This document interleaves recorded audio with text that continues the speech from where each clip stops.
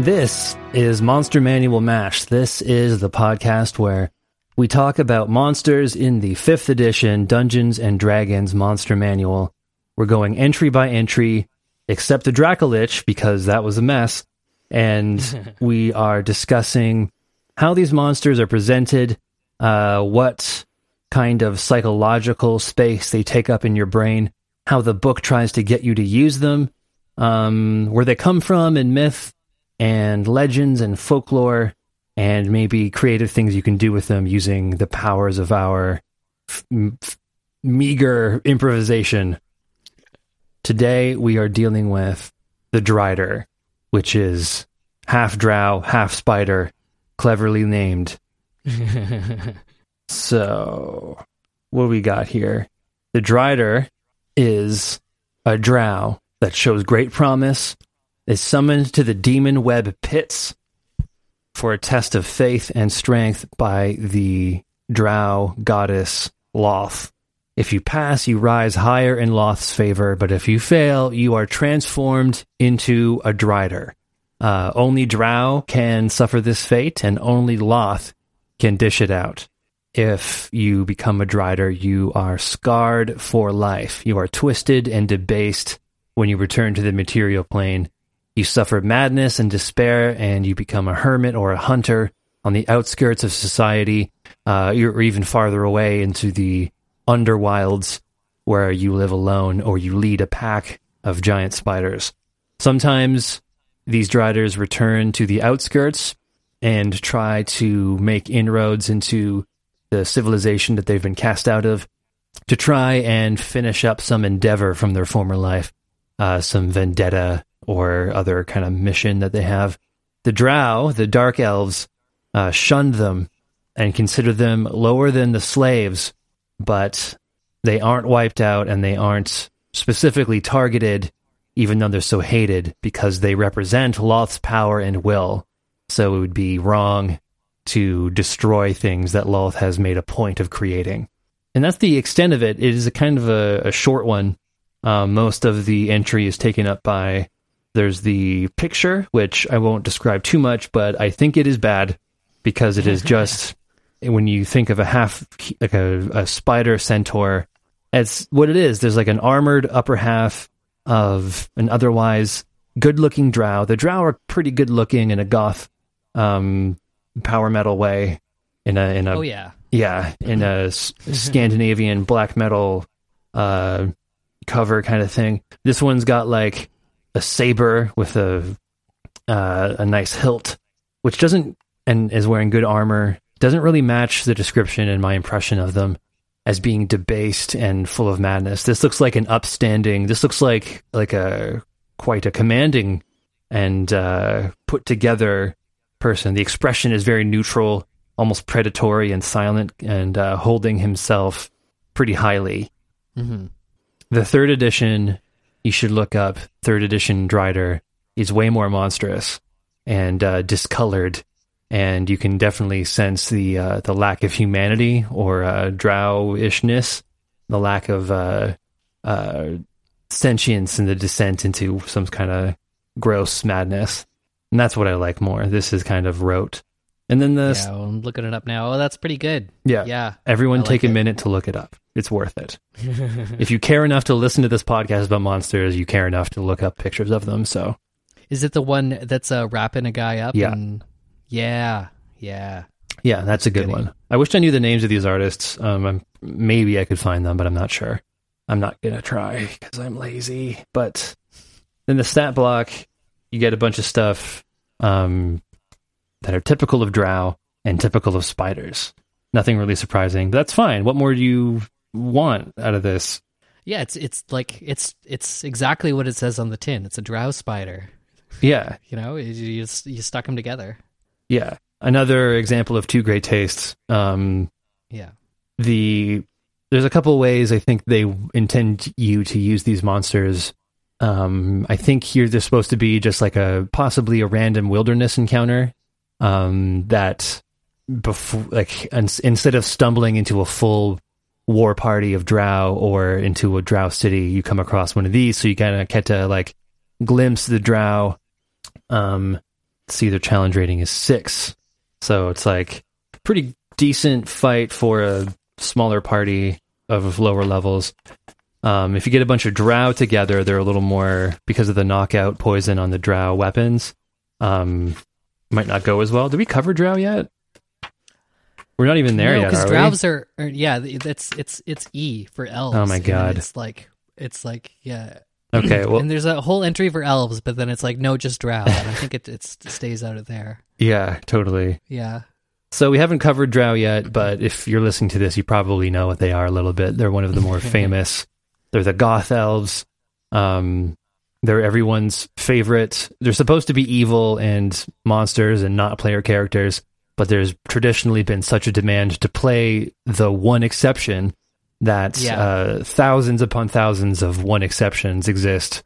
The most famous is, what's his name? Drizzt, the worst named fantasy character, in my opinion. Yeah, for sure. Like that's got to maximize the like ratio of like, I don't know, like to have a character that's so widespread and popular have such an unbelievably unpronounceable name is like, that's got to be like one of the best confluences of those two things. Yeah, it is the epitome of the like wanky fantasy made upness. It's just like there's no vowels, there are apostrophes everywhere. It's like not everyone's trying to do a Tolkien made up language thing, and like it never makes any sense and it's unpronounceable.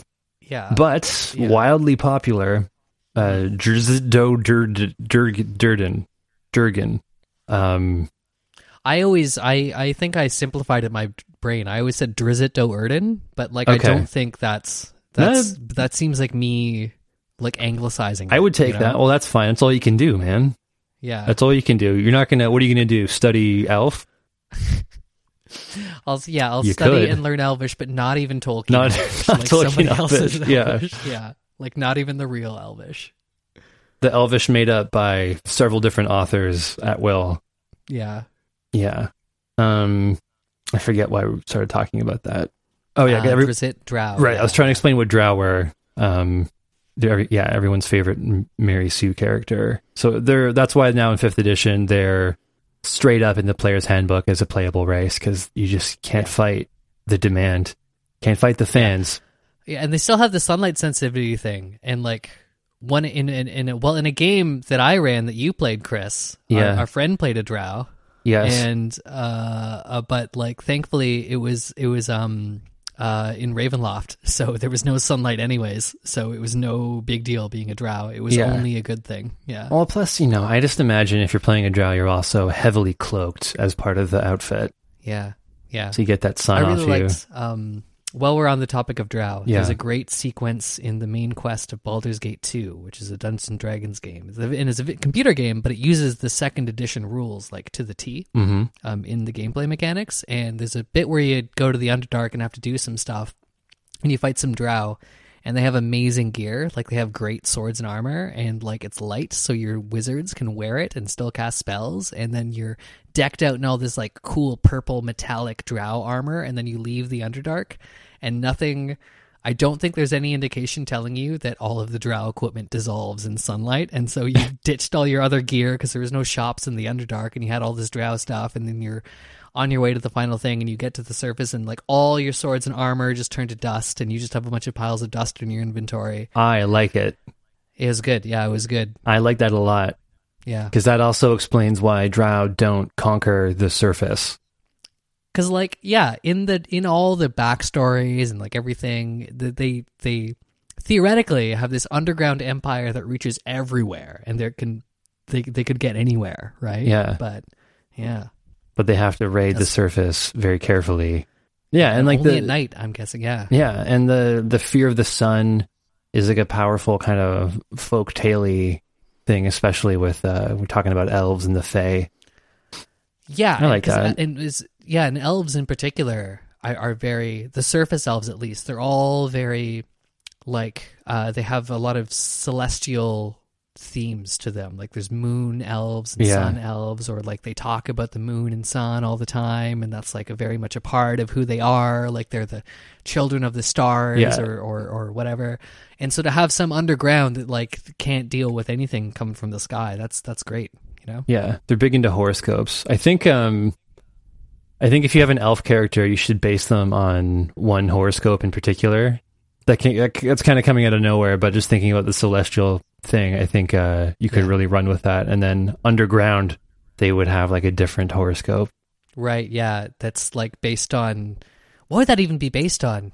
Spiders. What cycles happen underground? Seismic. Cicada hatches. Yeah. Bugs doing stuff. Bugs for sure. Bats. Yeah. Those eyeless cave geckos. Translucent guys. Yeah. Just trying to think of going through my Planet Earth documentary history. Cockroaches. Those weird giant crystals. Yeah, the drippy crystals.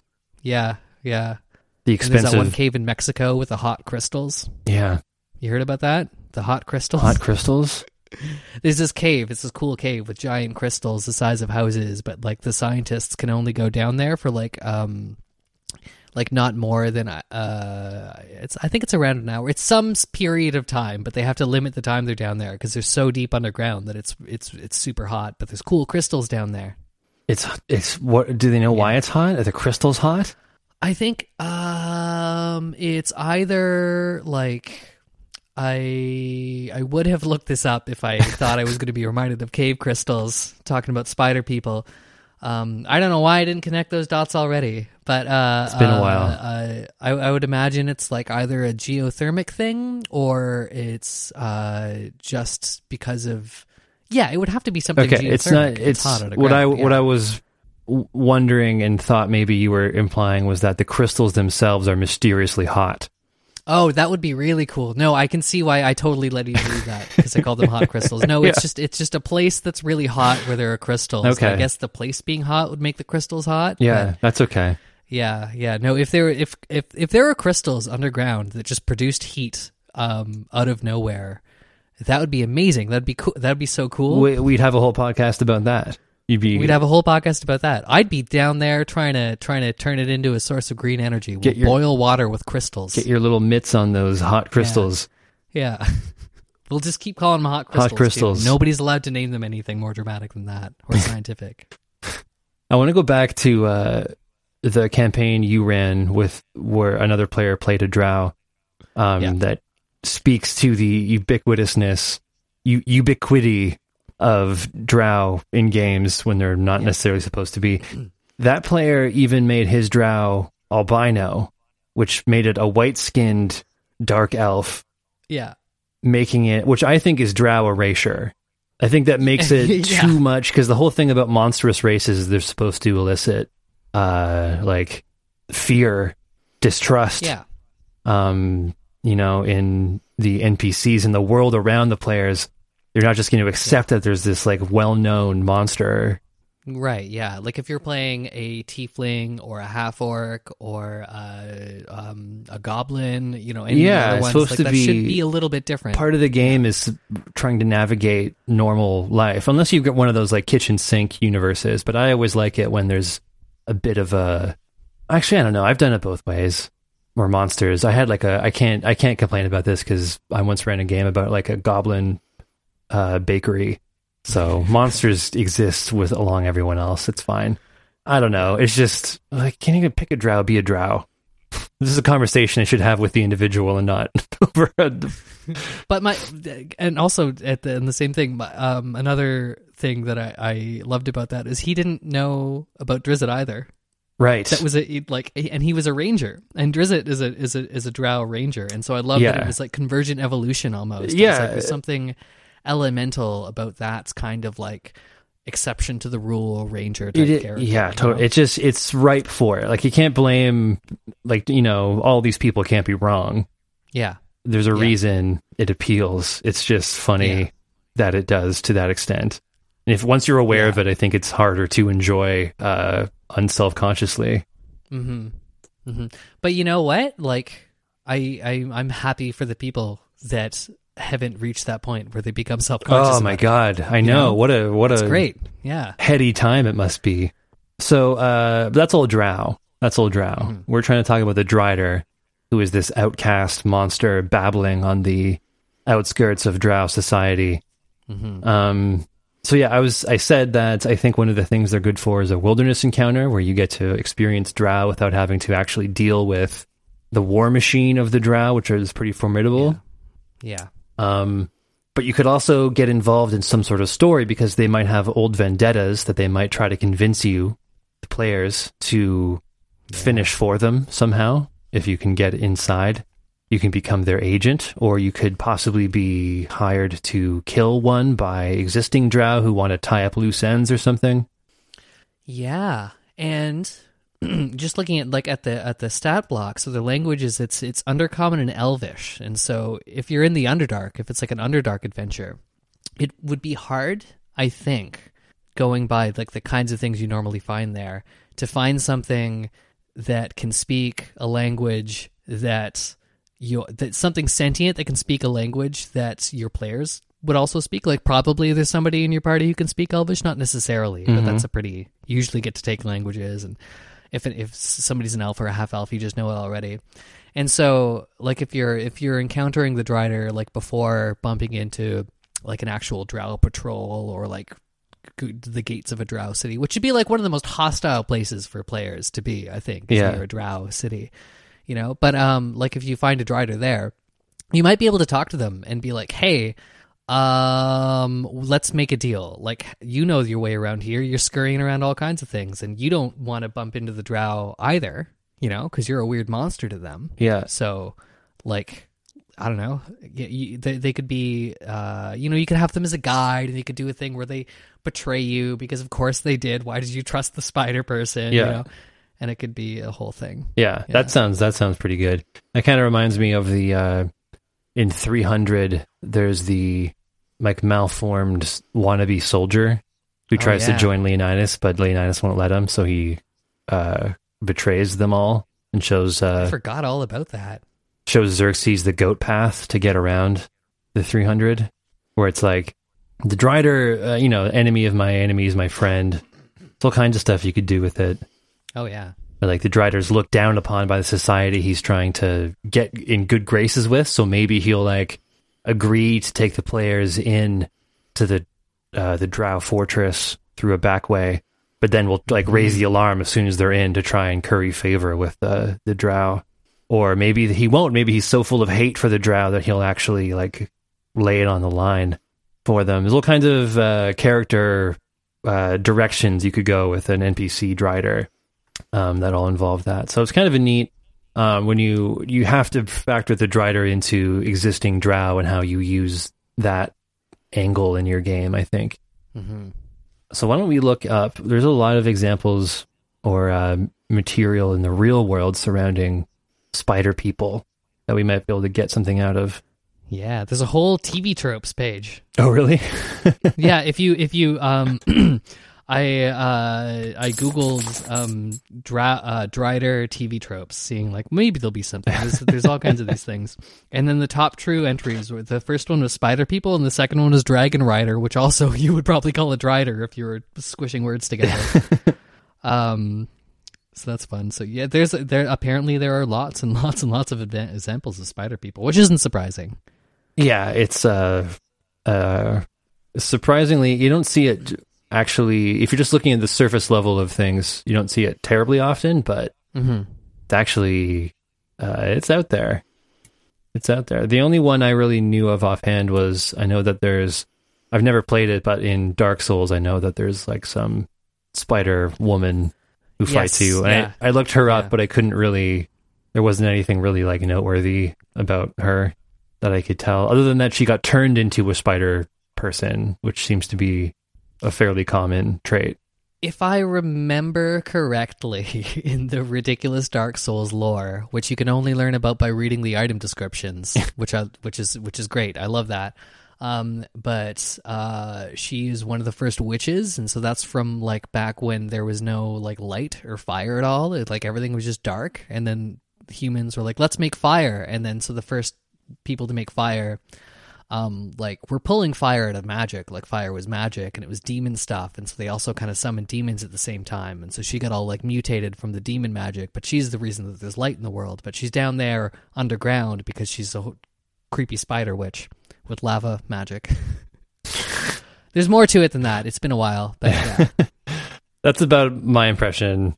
Yeah. It doesn't seem to cover Driders very much, but there's a lot of yeah, it is a spider person curse. So yes. There's that overlap. Yeah. But that's about it. One thing I wanted to talk about is Anansi a little bit.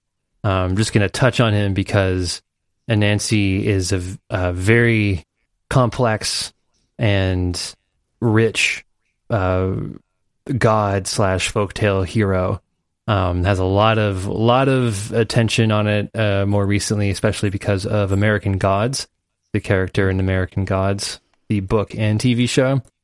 Anansi is a West African spider god or folktale hero, kind of like a trickster god, as we see in a lot of other cosmologies, but not always. Sometimes he's a hero, sometimes he's got like a tragic flaw, and the story is more of a cautionary tale, not to be like have hubris or not to try to start shit. Other times it's about how he wins by being a clever little spider boy. So because Anansi's all over West African cultures, he became prominent in Caribbean cultures and in the early American slave times, as a piece of culture that was kind of shared by a lot of the people who came from different areas, but all sort of generally around West Africa. And it was something that they could kind of share. And the stories that circulated encouraged craftiness and guile and resilience, which is captured well in the American Gods series.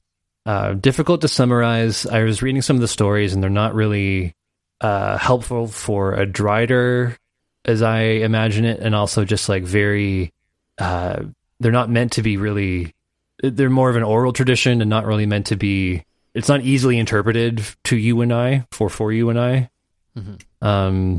But something I kind of got out of it was, there's a certain quality of spiderishness that can be valued by an underclass, as is the case with American slaves, of like having your true abilities be unseen, and to try to get one up and try to improve yourself and win by being clever and laying traps and all the things that spiders do. And it kind of made me think about having not Anansi, but having so the god Loth, who is the spider god of the Drow that lives in hell for some reason, which we've talked about a couple of times. She's a pretty out there. She's a media savvy, branded, high marketing kind of entity. And I thought it'd be kind of neat if there was another spider god who was so secret no one knew what their name was. And that Loth, maybe Loth knows about it, but Loth never talks about it. And you only hear like whispers of it, and like maybe only the Driders really know about it. This like secret spider god who's at this like very, very cold war with Loth. I thought would be kind of neat. Yeah, because if you had like a sort of that kind of spider god, because you have the idea of like a spider spinning a web to catch something, right? But then once you have that like at the metaphysical level of like gods doing stuff, that web doesn't have to be a physical web. That could be all kinds of things. That could be a plot. That could be like another empire. That could be like just a thing that's spreading around and like getting caught in the web. That could sort of have like a sort of metaphysical, sort of symbolic aspect to it too. Yeah, something over space and time. Yeah. And just like maybe the Driders are closer to it, and the Drow just discount them all as like these this underclass that are to be this unwashed, untouchable, ranting lunatic failures, but they're actually like that's all you would see, but like secretly they're actually like communicating and slowly working out the plot of this like secret spider god. And also just thinking about, like spider motifs and everything like that. Like I think about like house spiders, and so there are some spiders you don't always want in your house, but like I'm pretty fine with spiders as long as they're in a quarter doing their own thing, because what they're doing is they're hunting and catching other bugs that I definitely don't want in my house. Yeah. And so I sort of like I see like a spider in the corner. I'm like, yeah, good work, thanks, buddy. Thanks for keeping an eye out. Totally. Right? Yeah, totally. And so I wonder, like, what are the Driders like? What's worse than them that like you want to have Driders around to be able to catch? That they're tailor made to be able to deal with. I don't know. It's just that could be all kinds of things. Yeah, that's a neat idea. You could have like even a surface, just like a human kingdom or human lord has like a Drider he keeps in the castle that like hunts and kills goblins or whatever that try to creep up through the cellars. Yeah.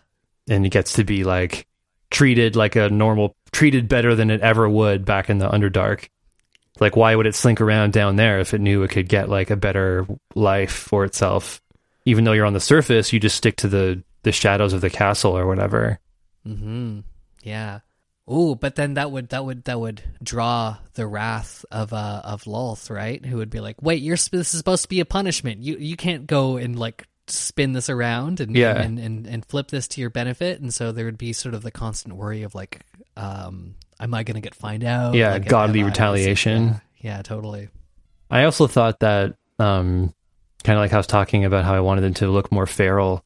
When you find them in the wilderness, they would have these like fake dung heap fortresses and castles just like made out of like mush and slime, or they try to recreate like their old manners from when they were real drow, but like everything, it's all wrong, it all smells bad, and like they have these little like dining rooms where they have the husks of their victims, but they're propped up and like dressed up and positioned like guests, like they're like dolls having their for tea, like, "Oh, Mrs. Brisby, you haven't finished your tea," and like are pouring the tea on top of like this husk of a corpse and just going everywhere. When you talk to them, you have to pretend like they are who they used to be, the Baron of Under Barrow or whatever the hell. Yeah, that's great. Yeah, there are a couple of there are two in particular Japanese demon things that have to do with Driders. And the one is called a Jorogumo. There's a story that the title translates to "Things That Ought to Be Pondered Even in Urgent Times," which I love that title. Damn. It is a story of a young woman appearing to be about 19 or 20 years old who appears to a youthful warrior. She tells the warrior, there's a child. She tells the child she carries that "Him there surely is your father. Go forth and be embraced." The warrior sees through her ploy and realizes she is a demon, strikes her with his sword, making her flee to the attic. The next day, they find the dead Jorogumo in the attic, along with numerous bodies of people that she had devoured. There's another story called How Magoruko Was Deceived by a Jorogumo. It is a person named Magoruko dozing in his veranda. As he's about to doze off, a woman in her 50s appears. She says that her daughter had taken a fancy to him and invited him to her estate. There, a 16 or 17-year-old girl asked him to marry her. He was already married, so he declined, but the girl persisted. She claimed that he had almost killed her mother 2 days before, and yet she still visited him, and surely he could not let her feelings come to nothing. Bewildered, Magoruko fled. The house disappeared as he ran, and he found himself back on his own porch. Magoruko's wife then assured him that he had been sleeping on the veranda the whole time. Concluding it was only a dream, he looks around and notices a small Joro spider that had been making a tight web around the eaves. So it's kind of a weird ghost spider story. And then I think this is my favorite.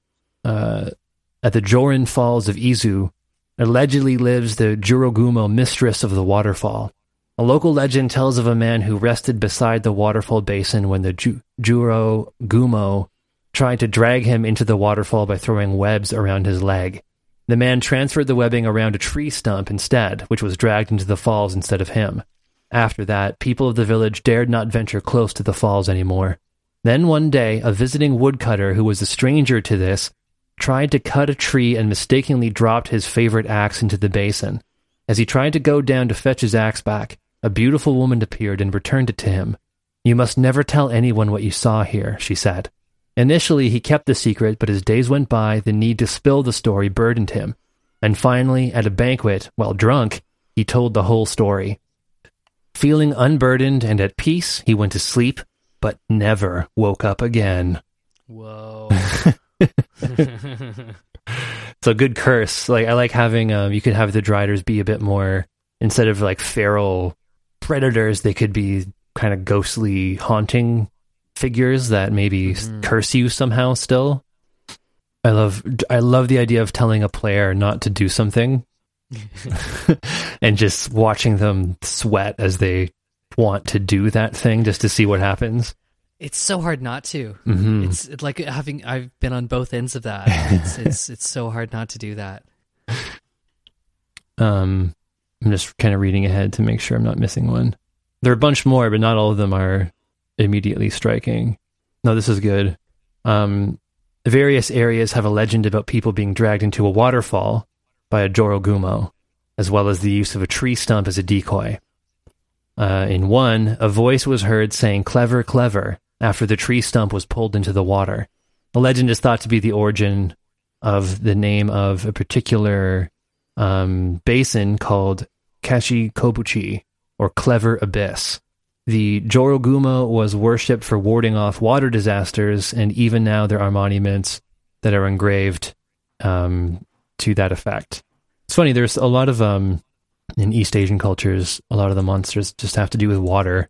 Mm-hmm. And then an eel that lived in that abyss visited the man Genbei and shapeshifted into a beautiful woman. She warned him that the Jorogumo of the abyss was going to attack her the next day.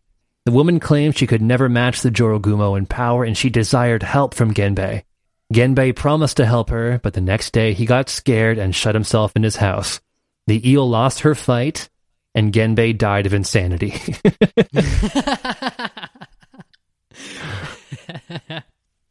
So that could be something. If you break a promise to I know the eel isn't the spider monster in this case, but having someone back down on a promise involving a spider monster makes you go insane.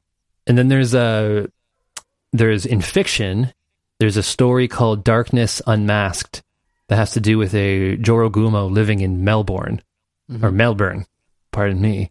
She kills female musicians, takes on their likeness, and performs in clubs to feast and mate with unsuspecting males. The dead musicians act as food for her children. There was an anime made out of it. In it, many years ago, she was sealed away in the book by her own caretaker, the priest who defeated her monstrous mother but had no heart to kill the demon child. In modern day, Little Spider Girl is accidentally released from the book by a young girl named Mizuki, and then is taken to the current owner of the book. Mizuki and Suzuri embark on a short adventure to help their new demon girl charge in finding her mom. That's a nice little anime adventure. There's another Japanese creature called the Ushi Oni, which definitely covers the more kind of monstrous, feral, demonish monster living outside of civilization. Mm-hmm. So these are ox-headed monsters with spider or crab bodies who spit poison and enjoy killing and eating humans. Not bad. Yeah, it's a good monster. That's just a good chimeric monster right there. Yeah. There are a few stories. I'm going to just kind of try to get my favorite here.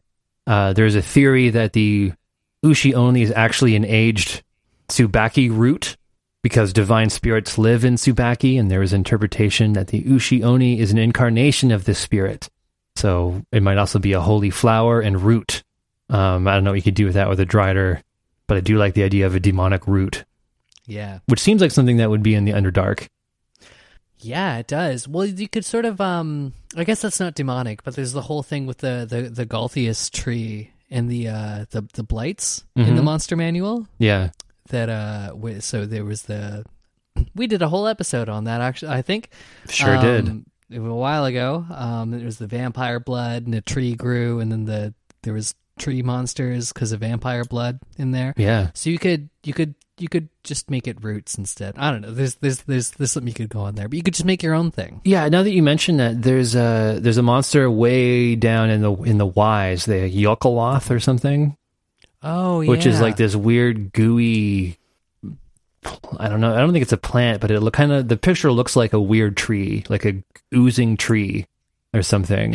I think that's an oozing tree, and I think that's the true form of it, and that's what they drew. You know what? Let's find out. Let's see here.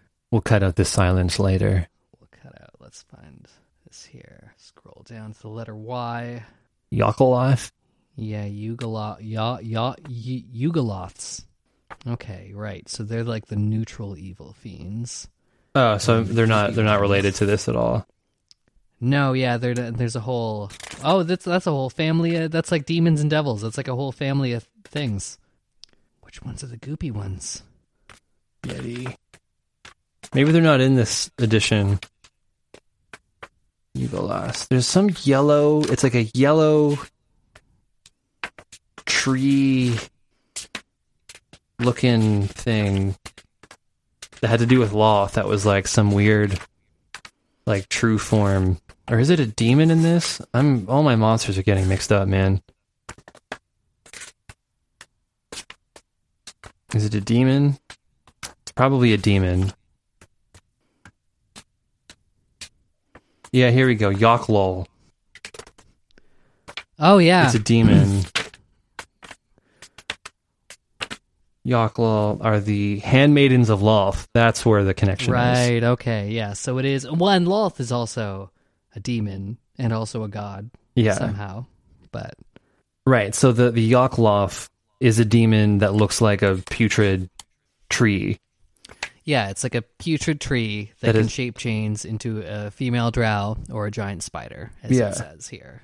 Which acts as the Spider Queen's agent of villainy. So yeah, there's a connection. You could have a gross sweet potato. Anyways, back to the Ushi Oni. I love this one. There is a theory that the Ushi Oni is actually wrong. The Ushi Oni is a massive, brutal sea monster which lives off the coast of the Shimane Prefecture and other places in western Japan and attacks fishermen.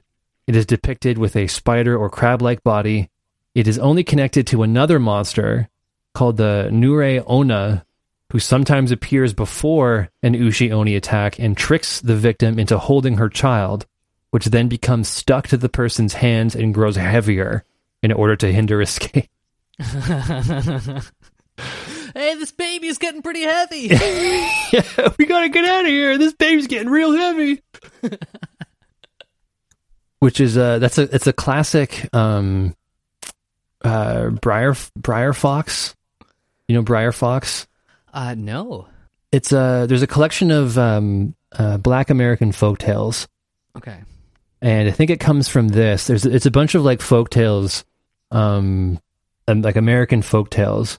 Mm-hmm. And the Brer Rabbit is kind of a trickster figure, and there's a story involving the Tar Baby, which is a doll made out of like tar and turpentine, and he tricks someone into holding it, and it sticks to them.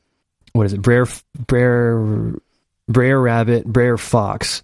Brer Fox constructs a doll out of a lump of tar, and then when Brer Rabbit comes along, he addresses the Tar Baby amiably, but receives no response. Brer Rabbit becomes offended by the Tar Baby's apparent lack of manners and punches it, and in doing so becomes stuck. And then the more he punches and kicks, the more he gets stuck, and then the Brer Rabbit comes to dispose him. And I think there's more to that story, but that's the idea. Yeah. The Brer Rabbit says, "Do anything you want with me. Roast me, hang me, skin me, drown me, but please, Brer Fox, don't fling me in the briar patch," prompting the sadistic Briar Fox to do exactly that because he gullibly believes it will inflict the maximum pain on Brer Rabbit. As the rabbits are at home in thickets, the resourceful Brer Rabbit escapes. So even though the fox tried to trick him with the Tar Baby, Rabbit gets away in the end. But there are a ton, like the Tar Baby goes apparently very deep into West African myths and folklore involving Anansi. That's funny. Ah. So so I guess there's maybe even, I'm no scholar, and I've literally just using Wikipedia for the most part, but it sounds like there's a connection between this Tar Baby idea and the Ushi-Oni monster attack involving holding a baby that gets heavier and won't let go. Well, and the like don't do anything you want, just don't throw me into that thicket. That is also a ploy that I think a lot of like players would probably fall for too. Like like we were just talking, like if you tell people not to do something, they're going to do it. So Absolutely. If you just have a little creature be like, "Oh, okay, you got me. Whatever you do, just don't do the thing." Yeah. People are probably going to do the thing. Player characters are often malicious. Mm-hmm. Yeah. Malicious and like willfully, what's the word I'm looking for? Like destructively ignorant. Yeah. They hate being told what to do, even mm-hmm. if they thought about it for 1 second, they realize they're being played. Yeah. And like and it makes sense for certain characters. Like there are a lot of characters that would make sense for you to just like rush headlong into whatever, just without thinking about it. Like that's a classic sort of paladin barbarian type of move. Like to knowingly as a player do the stupid thing because that's what your character would do, and that's but also like it's funny when that happens with like wizards and rogues and people that like realistically to get to sort of like the level that they are as adventurers would probably know better, but like get into all kinds of ridiculous, completely avoidable trouble. Like that's just a part of the game, really. Yeah. You really can rely on these like these children's stories and the trickster's methods of getting around things. You can really rely on your human friends to commit the same errors. Yeah, well, if there are like truly elemental things about these stories, and that's the reason why they've existed for so long, then probably those same sort of like movements and interactions and dynamics that the stories depict, you can set those into motion in role playing pretty easily. Maybe not easily, but if you do it artfully. Yeah, with a little bit of thought, if you just with a little bit of thought, I think you can really make fools of your friends, which is half the reason to play. Yeah, especially if you throw something in there that can grant wishes, and then you just put a time delay on it, so you can really work out all of the ironic twists. That's always fun. Oh yeah, I remember granting one wish to my players one time, and they took like out of game. They took like a week or two to like draft their wish to be as ironclad as possible. I think there's an X-Files episode where that happens, and Mulder, there's a genie, and then Mulder has to wish, but knows there's going to be like an ironic twist, so like writes up this gigantic like legalese tome of like an ironclad wish, so like there's no loopholes in it. It's a thing. Yeah. There's another good story of the Ushi-Oni. It's considered to be the curse of the Mie Prefecture. It is said that there once was an Ushi-Oni in the caves, and when the lord of the castle shot it with a bow, the lord's wife fell incurable due to an unknown illness, a related curse.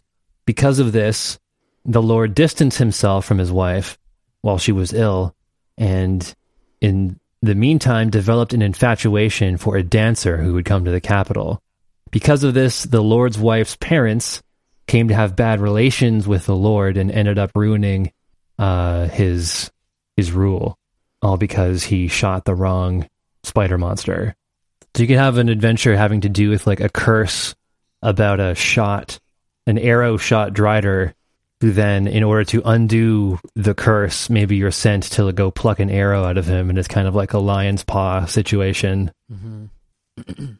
And you could have a really interesting fight too, where like you'd have to like perform a skill check to like get the arrow out of this Drider who's actively fighting you, and like will probably stop like if you pull the arrow out, but like you've got to you like while you're fighting something, you've got to get into melee range, but then not attack. You've got to try to get the arrow out. Not kill it. Maybe not kill it. You gotta fight it, but like also save it. Yeah, that's a good, interesting tactical encounter that you don't see too often. There's another one. I'm just trying to get a lot of this is confusing. There's a tale of one of these things in a river pool, an Ushi Oni who could also shapeshift into a human. A young lad was sharing his bento with a woman who was the shapeshift master of the steam pool, the Ushi Oni. And when this young lad was washed away by a flood 2 months later, he was saved by the woman who he shared food with, the shapeshifted Ushi Oni. However, it is said that there is a rule that says that an Ushi Oni who saves a human must leave this world in exchange.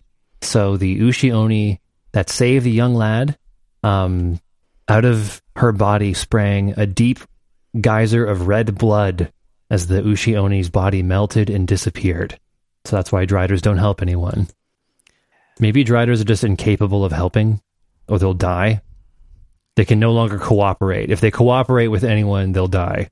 I mean, that would sort of make sense, because the whole thing is a curse, right? So it's operating on like weird magic logic, right? So like that'd be totally consistent with everything else. Yeah, I think that's a good point, because it's a curse. You don't have to make things make sense biologically. Yeah. Or ecologically. It can all be curse logic, so you can really do whatever you want and make strange situations. Yeah. I had a character one time. He was a barbarian when I was a player in Curse of Strahd instead of running it. And then he was very quick to just, if anything confusing or mysterious happened, he was like, oh, it's just magic bullshit. Magic's always making things weird and not make sense. And so he was just like very comfortable just defaulting to like, oh, it's weird. Oh, it's just magic. It's just like magic nonsense. Like I it's no problem that I don't understand, because the universe is strange. I know that it's full of monsters and things that don't make sense. Mm-hmm. And so it was hard to phase him, because he just accepted the absurdity, I think, of like a world where you can just cast spells and bend reality all the time, you know? Yeah. It is weird. Yeah. You do need to embrace the weird when you're running these things. Mm-hmm. There's one more origin story, and I believe this is more of the true source material for the Drider. It is a Greek myth concerning Arachne. Arachne was a weaver, a woman, who challenged... There are 3 different versions. In one, Arachne was a shepherd's daughter that was particularly skilled at weaving. She boasted about her skill, which infuriated Athena, who appeared and contested her. Athena weaved 4 scenes in which the gods punished humans that considered themselves equal to gods and had committed hubris. Arachne weaved scenes in which gods abused humans. Arachne's work was clearly better than Athena's, and the goddess was even more enraged due to the weaving that was depicted, not only due to its quality, and threw Hecate's potion onto Arachne, which transformed her into a spider and condemned her to weave for eternity. There's another one where Athena weaved the contest between herself. Athena weaved a scene depicting the contest between herself and Poseidon over who the patron saint of Athens would be, while Arachne did a depiction of Zeus's advances to various mortal women. Athena realized how skilled Arachne was, but wanted to teach her to be more humble and respectful to the gods, and touched her forehead, and Arachne was filled with shame and hung herself. Athena brought her back to life and turned her into a spider in order to let her weave for all time. And then the third version, Zeus was the judge in a contest between Arachne and Athena, and whoever lost would not be allowed to touch a spindle or loom ever again. Athena won, and Arachne was devastated that she could no longer weave, but out of pity, Athena transformed her into a spider so she could continue weaving without having to break her oath. So 3 very different moods happening, but in each of them there is a disgraced person being turned into a spider. Yeah. So that's another... A lot of getting shape changed and forced to do something forever in Greco-Roman mythology. Well, how else do you explain all the weird shit you... Like, how else do you explain big spiders? Yeah, it's true. Yeah, it had to be a person that got cursed. Yeah. Somebody did it. I like the idea also of the story you hear about Driders failing some test of Loth maybe not being true, but how maybe the people that are turned into Driders were actually too powerful and too worthy, and were going to like upset some power balance that Lolth wanted to maintain. Yeah.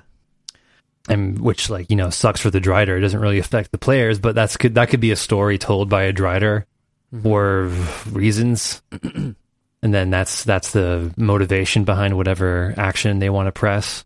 Yeah. You could, if you had one of your players do the thing where they're playing a drow, and you could have a sort of scenario happen where, like, maybe it's unbeknownst to them, maybe they know it, maybe they didn't have a choice in the matter, but like somehow they wind up in a situation where they're being tested by Lolth and they fail. And so the transformation, but it's not instant. It's not like, bam, you're a spider person now.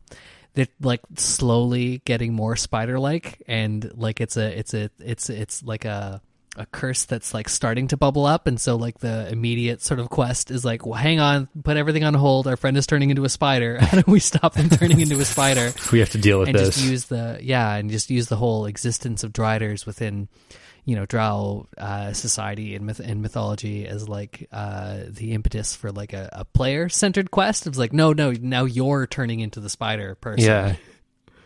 How do we undo this? Yeah, like when Spider-Man turns into Man-Spider. Oh, Lord. Yeah. I didn't even think of that. Yeah, that's actually a barrier to my research, was looking up Spider-Man. But yeah, he's got a full, like, he's a were-spider in those stories. Yeah. Different configuration of spider to human body parts with Man-Spider, though. Mm-hmm. But that's fine. There's some crossover, for sure. Yeah. You don't get to turn out of being a Drider, usually. But you're kind of, like, stuck in the werewolf position. Yeah. But you still kind of remember your former life. I kind of like the idea, also, if you kind of run with the secret spider god idea, or I'm always a fan of just kind of like reversing the trajectory of these concepts. So like having a spider who is turned into more of a human for like upsetting the like animal spider god. Oh yeah, and so it's it's like when there's wolf wares that are wolves that can turn into wolf human hybrids. Yeah. But a spider that's been cursed to turn into a human spider hybrid because it failed some test at being a spider. Yeah. So you have, and then you also reverse engineer the classic like weird physiology of it. So like you have a full on human body up to the neck. And then on the neck is like the upper half of a spider. Right. And so it's like really unbalanced and like super goofy looking. So like the legs and the head of a spider coming up from or what would it be? I guess there's a lot of things it could be. There's a lot of things, yeah. Yeah. Just being like really unpractical. And then they just hang out outside, like they're kind of like in the farm fields, hanging out outside. Like they're not in a human city, but they're kind of hanging around outside because they don't have anywhere else to go. Living in your barn and stuff. And they're not like necessarily dangerous, but they're like a nuisance. Yeah. Would they be full human size? I don't know. I mean, it's good either way, I think. It would be really unsettling to have them be spider size, little. Yeah. Like these tiny little, like very human, but human spider hybrids running around. Yeah, they're having their own drama, but they're at such a scale that they don't even really concern you normally, but they still live in your barns. There's like a whole like dynasty, and there's a whole like war happening, multi-generational. It's like the borrowers, but they're horrifying spider people. Yeah. And they're just in your barn, and you're just like, oh god, these things. Yeah. I always loved that. I can't think of any examples of this, but like with like, you know, fairies or sprites or something, you know, you look at them and they're like, oh, this light floating around, whatever, and you get a closer look at them, and sometimes they're like, oh, they're just like tiny people with butterfly wings. But I love it when you finally get a close look at a fairy and something, and they're terrifying. They're very insectoid. Yeah, you know, I like that when that happens. They're little xenomorphs. Yeah, and so spiders that got cursed by the god of animal spiders to look more like humans, and having a bunch of those in your house that you have to deal with, and that being a normal thing that people in whatever, gothic horror town it is that everybody has to deal with. Gross. It's worth it. You'll get a giggle out of your friends, out of your table. Yeah. It's worth it. It would make a fun familiar. Oh, yeah. Little companion, little spider buddy. Yes, it would. I like the idea. Ultimately, I think Driders have a lot to do about like the fear of being homeless. They're cast out of this like really rigid society, and they're worth less than slaves, and they're deemed unfit for whatever reason. Yeah. So they're cast out. So, and their drow are pretty sadistic, and I think their fear of like not fitting into this hierarchy drives them just as much as legitimate sadism. They're always watching their backs and like looking out to be betrayed all the time, and it must be very stressful. And then you get like ejected from it, and you just want back in, even though it's not a healthy net of relationships. Yeah. It's just like that's the like having something like Driders is sort of shows what happens when you have this Machiavellian hierarchy based society. Yeah. Eventually you're going to get the chaff that like can't hack it or get like ritualistically expelled as examples. Then you still have to deal with these things that are still alive and still thinking and still acting out in the world. But and then some of them go crazy, and some of them live off on their own, but some of them still hang out and try to like poke their way back in. So I think when you kind of look at it a bit deeper, it's kind of interesting, but it's also just I think they're a really solid monster. I like them. Mm-hmm. Yeah, I like them too. Well, with our dual seals of approval, I don't have much more else to say about them. Yeah, I don't either, except I have the image in my head of like a Drider trying to hide under the radar, like in disguise as a human, but it's got the whole spider torso.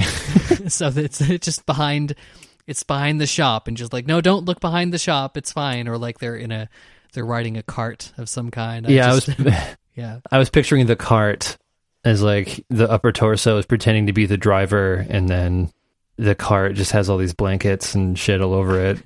Yeah.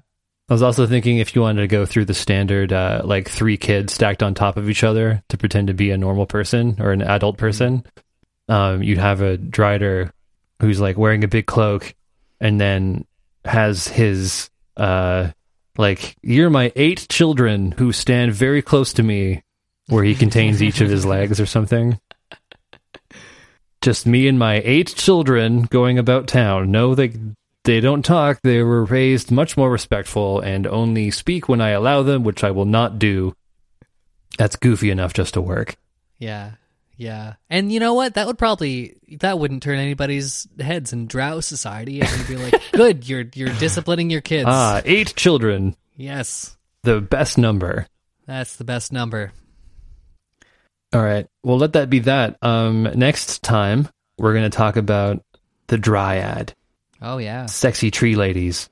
Yeah, we're going from spider people to tree people. Yeah. One day we'll do all the people, but for now, that's what we're doing. Mm-hmm. So, do you have anything to plug, Wes? Yeah. If the intro and the outro and the music is music I make, because I make music. You can find that online. Bandcamp, Olias.bandcamp.com. The O is a 0. I'm not using Leet Speak on purpose in 2020. Just the O one was taken. I always feel the need to qualify that. That's all I got to plug. What about you, Chris? I have another podcast where I'm writing audio dramas where you choose your own adventure, and they are weird, and I'm doing a Halloween series of it's called Please Tell Me What to Do. That's the podcast, and then the series is on a haunted walking tour of Peterborough. So you listen to it, and then you vote on what you want to do on a Twitter account. It sounds more convoluted than it is. They're about 15 minutes long, and they're fun to make. So look on your little podcast finder for Please Tell Me What to Do if you want to tell me what to do. It's good. You should all tell Chris what to do. It's very good. It's very rewarding. Yeah. Yeah, cool. Thank you. That's Mashers out. Monsters mashed. Manually. That's the winner.